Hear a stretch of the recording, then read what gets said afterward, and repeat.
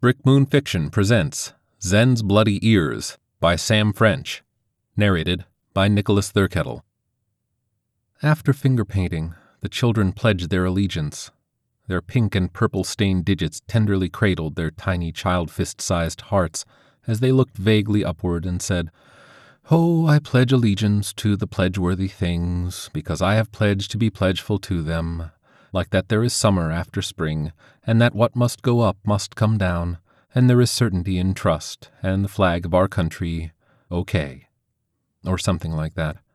And then we read a children's book. I tuned out in that moment in class because I know there is certainty in this moment. I know there is consistency. The pattern repeats as predictably as red, blue, red, blue, red, blue, red, blue.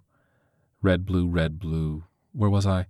I tuned out because it is one of the only moments I, the teacher, the disciplinarian, the guard dog of sorts, or the steward, depending on your metaphor of choice, can. Today I tuned out by thinking about the blades of grass and the ants that run up them.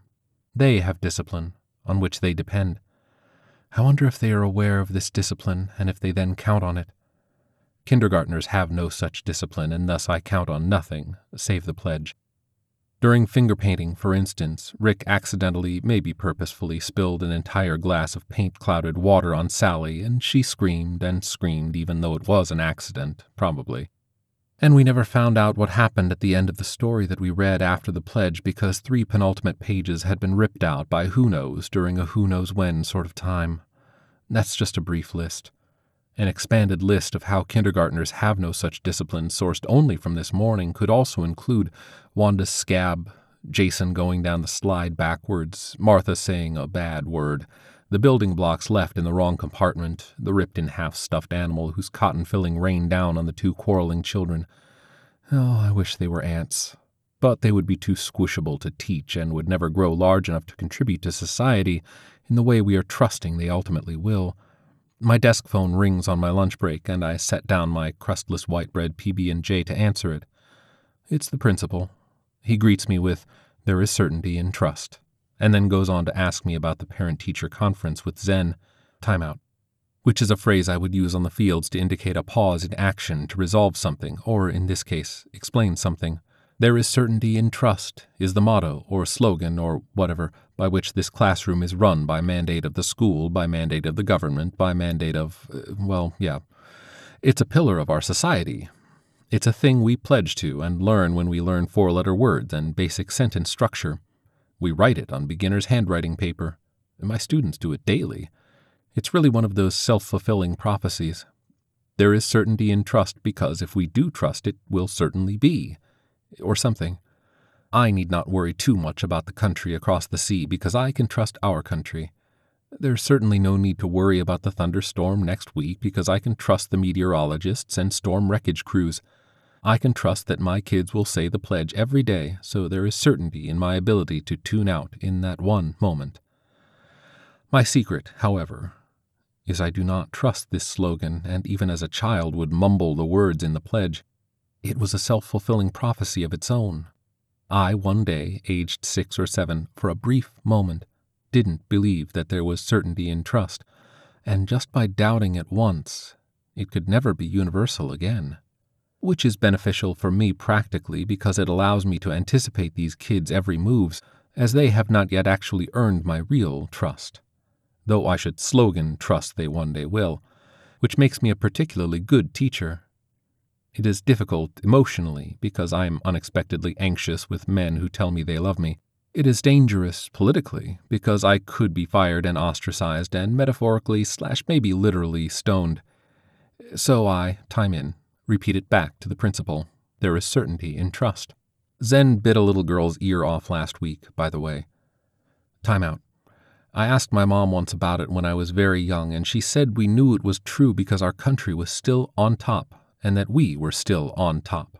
She said history has been full of scary, scary, scary moments, but that they have come and gone and we are still the people on top, so we can just trust it to continue. She said history has taught us this, because history has been really tough, but we have persevered. There is certainty in this. Time in. They had been arguing about something petty. Zen had gotten the better of the little girl, of course, because he is freaky smart for a 5-year-old, but then she pushed him lightly. Not okay, but kids will be kids. And then he bit her ear off. I watched it happen, so there can be no doubt. She pushed him, he stumbled backwards, reoriented himself, gained momentum, grabbed her head, and bit her ear off. He spat it out in a bloody mess on the linoleum floor. It looked so alive still, like a lizard tail. It wasn't wiggling or anything. It had literally just been a functioning organ, and it was sad to see it there. Or like a baby bird. She screamed a little bit, but the nurse calmed her down with a sedation X and had her repeating mantra-esque, "I'm trusting the pain will stop, I'm trusting the pain will stop, I'm trusting the pain will stop." I cleaned up the mess on the floor, and Zen sat awkwardly in time out, a little bit of blood still staining his teeth. By the end of the day, they were playing kickball together. Zen seemed pleased, ultimately, and his bloody smile rubbed me the wrong way. So we set up a parent-teacher conference. "I know all this," the principal said. "Can you tell me about it, and specifically when you used the P word? There were a whole lot of P words when you were a kindergarten teacher, and I confess I don't recall using any of them with Zen's parents." "Psychopath," he gruffly reminds me. "Oh yeah, that one." When a child is capable of biting off another child's ear and feels no remorse and even seems pleased with their conduct overall for the day/week, I am concerned they may have psychopathic tendencies, I admit. "Where did you even learn that word?" asks the principal. "I have a really lovely collection of antique books that I read in my free time, which is not abnormal."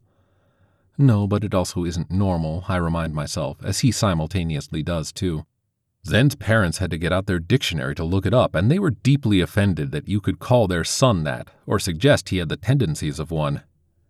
The principal sounds deeply concerned. I do think I can certainly trust that this is not going to be a fun conversation. My mind returns to the ants. I would like to watch one eat another one alive. I would like to watch it happen regularly, to the point of it being a pattern, to the point of me counting on it, to the point of the other ants counting on it. Is Zen that 100th ant to eat another ant alive? Or is he the very first one? The other ants gather around him, staring. My mind returns to the little girl's ear on the floor, the whisper of the nurse in her one remaining ear, the other children playing around. I ask myself quickly, am I the psychopath? I don't think so. History is full of patterns, but it is also full of them breaking under their own weight. Well, it was a psychopathic act. "That may be," clearing his throat, guttural, fluidy, "but a psychopathic act does not a psychopath make." What a choice sentence.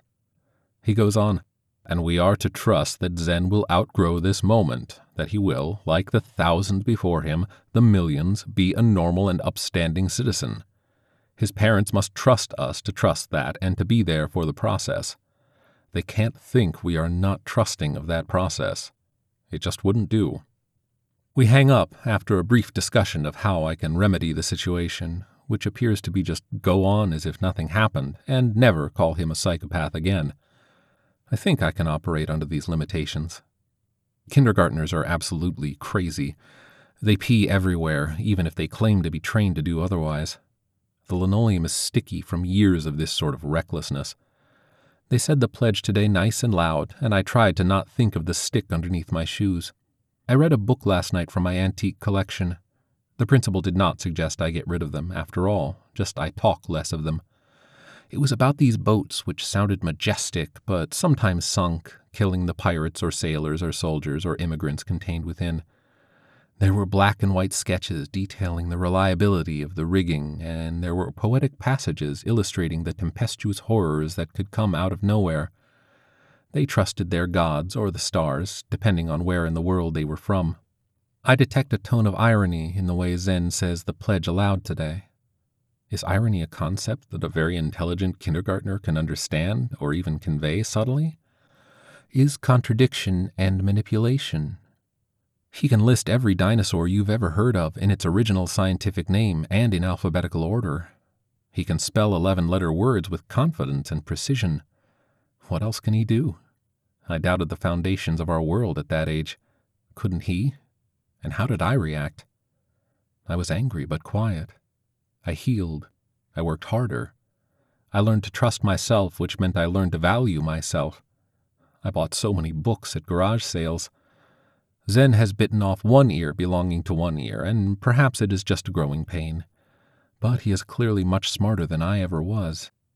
Something that warms my heart with the kids is that it does appear that I can trust their ability to forgive each other. I watch them do it daily. It is maybe a product of an otherwise troubling philosophy, but I wonder. The seemingly intentional mindless discipline hasn't yet taught them to pee in the toilet or to clean up after they play, so why would it have already taught them compassion? Perhaps these kids are just going to be okay after all.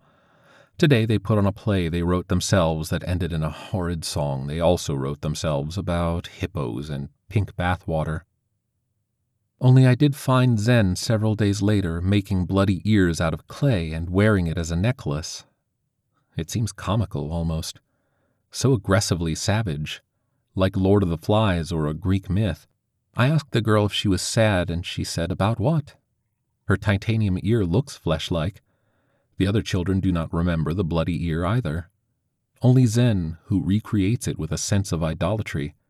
For himself, for the violence, for it all. I make him take the necklace off, and I hide it in a cabinet in my office. At the end of the day, I go to stare at it. Maybe to break it. Maybe to take it home as a reminder of the work that is to be done. Maybe to just throw it in the trash. It is not there.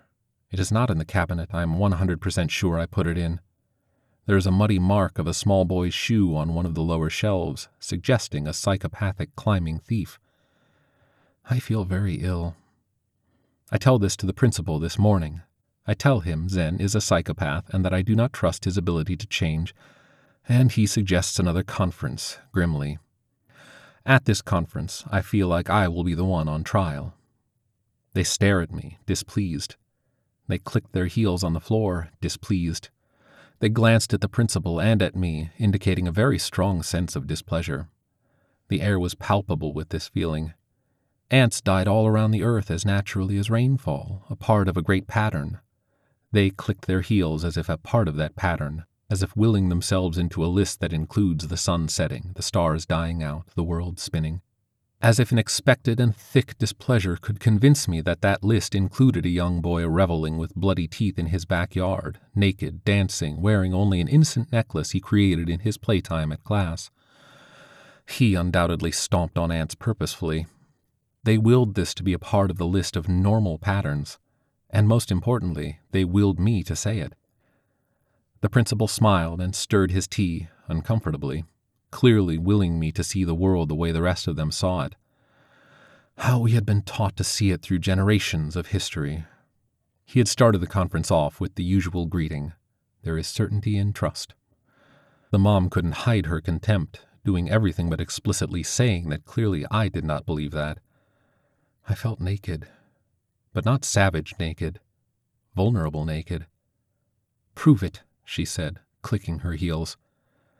If I believe it, then I must admit Zen is not a psychopath. I must agree to let him continue on in my classroom. I trust in myself, and thus I trust in self-preservation. So I must say I agree that Zen is not a psychopath, that it was a poor choice of words, uttered in frustration after a long day, that I do trust in Zen's ability to outgrow this phase, that it will come from treating him normally, which includes letting him continue on in my classroom. So I say all this, and I mean it. I do let him continue on in my classroom. I trust I will regret this choice forever, maybe. Many years later, when my books have already been burnt and I have, in fact, after all, been somewhat ostracized, a young man visits me in my small home. He wears an open button-up shirt, not hiding the fact that he also wears an ugly necklace, the work of a child. I recognize it, and he knows it. He asks to come in for tea. We drink the tea in silence. Silently, we mutually agree to burn our tongues. We feel pain together. I don't know what I should do in this moment. They don't look so much like ears anymore, the items on the necklace, but I know what they once represented. Are you surprised to see me? I nod. I always liked you. I am surprised. You look as if you are surprised. I always liked that you also saw that the world was bullshit. I liked that you could see it in me, too. It felt like a secret we shared between ourselves. I am genuinely surprised that this is how he remembers our relationship, and I tell him so. Secrets can be built on fear. Relationships can be built on fear. All my best ones have always been. When I met someone who does not fear me, they are too stupid to have a relationship with. They are just cattle, like the other kids, like that principal, like my parents. You do not have a relationship with the cows you are raising for the slaughter. Do you trust me? I shake my head. He moves so quickly. As he walks away, he says with his blood-stained smile, "You should trust me. I should be the one thing you trust. You were so right, and they will know it soon." I can't hear him perfectly. Everything is fuzzier. Sam French is a writer and director located in Brooklyn. Originally from Florida, he is a recent graduate of Carnegie Mellon University. His plays have been produced in Pittsburgh, Florida, Martha's Vineyard, and New York. His short story, A Love Letter to the Boys of Summer, won the Adamson Award for Fiction at CMU. Sam was named a top 20 artist under 25 in the Tampa area by Creative Loafing magazine and has 2 one-acts published by Baker's Plays. This has been a production of the Brick Moon Fiction Podcast. If you like what you hear, please give us a review on iTunes as it helps us find a bigger audience. For more information on Brick Moon and special offers, sign up for the Brick Moon Fiction newsletter at brickmoonfiction.com. Thank you for listening.